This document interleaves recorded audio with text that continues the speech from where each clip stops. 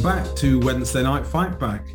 Now, a few days ago, the government did a sharp turn and issued what will end up being hundreds of new drilling licenses for oil and gas projects in the North Sea. Michael, what do you make of this sharp turn? I think back to Samuel Johnson saying how being executed in a fortnight concentrates the mind wonderfully. And Yes. this is something which, you have to be peculiarly lame-brained not to see that this is a good idea. I sometimes think, I often think that actually knowing the numbers matters. And here's the numbers.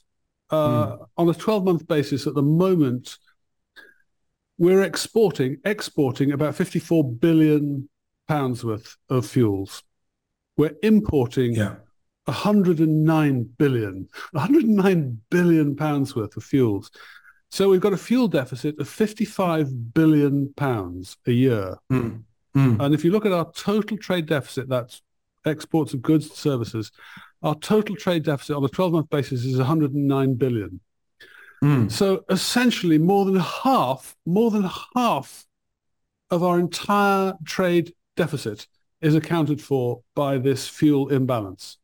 So if you believe, and you should believe, that what happens in the trade balance will determine or be one of the factors that goes into what's going to happen to sterling, and therefore what happens to inflation, and therefore what happens to interest rates and your mortgage, then doing something this simple, or sounding to them to do something this simple, is an absolute no-brainer. You would have to be peculiarly stupid not to see that. But I have to say that when it comes to the environmental argument, we have been plagued with people of peculiar stupidity now for quite some time.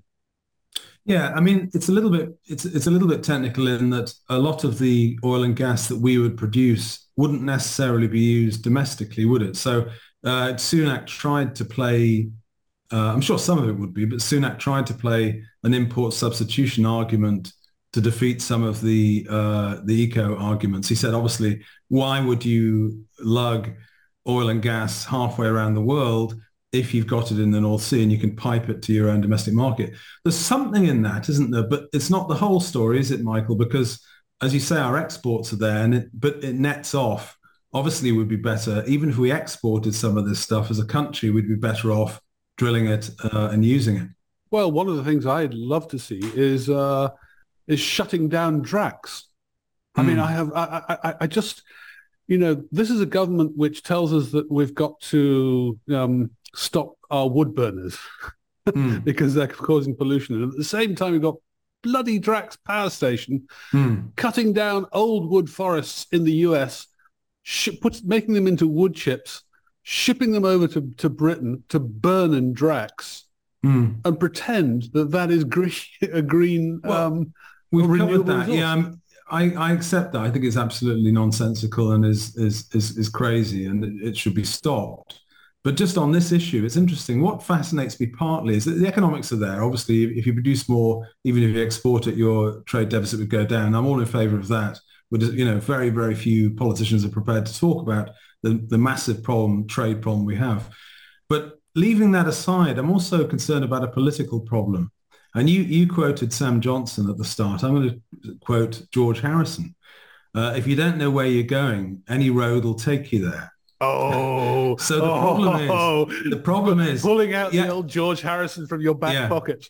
Yeah. So but the problem is that the government really don't know where they're going. And what concerns me from a purely political point of view, this is just politics. This is retail politics. We fought a by-election. The SDP did rather well for us. We came sixth in Uxbridge out of 17. And that was a cathartic by-election in that the Tories would have lost that seat but for ULEZ.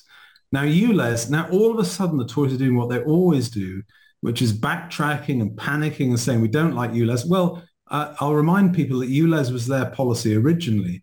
But I think this is in the wake of that. I think you're getting a skepticism about eco policy and net zero And this is Sunak's way of saying, well, there's an election, as you say, it concentrates their mind. They've got another announcement and they make it. What do you make of that?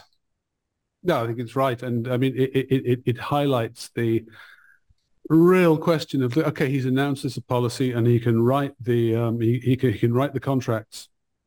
Will it actually happen? I mean, there are... Is it fundable? ESG. Well, there are two really interesting points here. First of all, you have, and I don't really want to use the blob word, but let's call it the blob. You have plenty of structures within the governance of within Britain's governance which could stop this or stymie it basically endlessly. But what about the banks, Michael? I mean, the banks on ESG. Well, I was going to ask you about this because you've got all the banks are saying, "Oh, we're not going to fund this," and that's encouraged by Bank of England.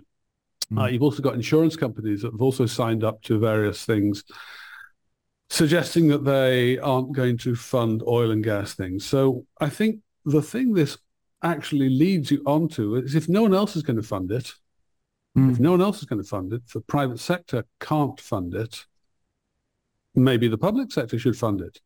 Maybe this is actually where Britain gets back into the oil business. And instead of allowing private companies to make huge profits and then taxing them at 75% retrospectively or whatever the geniuses at the Treasury are going to propose, maybe actually this is one of these things. Say, okay, I understand that the banks, you feel leery about it. I understand that the insurance companies feel leery about it. Well, we need this. We're going to do it. It makes sense. It makes sense economically. It makes sense environmentally. We're going to fund it. And it's going to be a British company. No, I think there's a good argument for that. As I say, it's a perfectly legitimate thing that's come up in the financial press. It's all right. The Tories are very, very good, as you know, at issuing press releases and making statements. Will it actually happen? I'm not sure it will. But anyway, we said that it was sensible. I think from the trade... Do you think the SDP would consider having a policy of saying, yes, actually, not only is this going to happen, it's going to be a nationalised industry and it's going to be owned by the British people for the British people? Well, I think would we go that far? Look. It's possible. I could ask the policy team to have a look at it. And actually, we've got some very, very good expertise on the policy team, large oil company expertise that would be able to advise us. But it's worth looking at, Michael. I think you can't afford... One of the things we can't afford to do is to continually run these massive deficits. You quoted the current figure, but I just looked at the bilateral trade deficit with Norway, which is all... I mean, okay, they probably provide us with the odd herring, but basically it's oil and gas. And I think in 2021 it was running at tens of billions. So it's a major problem. We need to deal with it. We actually have a slight trade surplus in energy with the European Union. Did you know that? Yes, I did. Yes, I read that. Yeah, and yet there's a massive deficit, as I say, mainly with Norway. And of course, Norway have used their energy resources to make themselves one of the per capita richest countries in the world. Yes. Well, we should probably take a leaf out of their book. We'll see. Anyway, listen, it's nice to chat about that, Michael, and we'll wait and see what happens. We'll be following this. All right. Okay. See you later. Thank you. Take care. Bye-bye. Bye.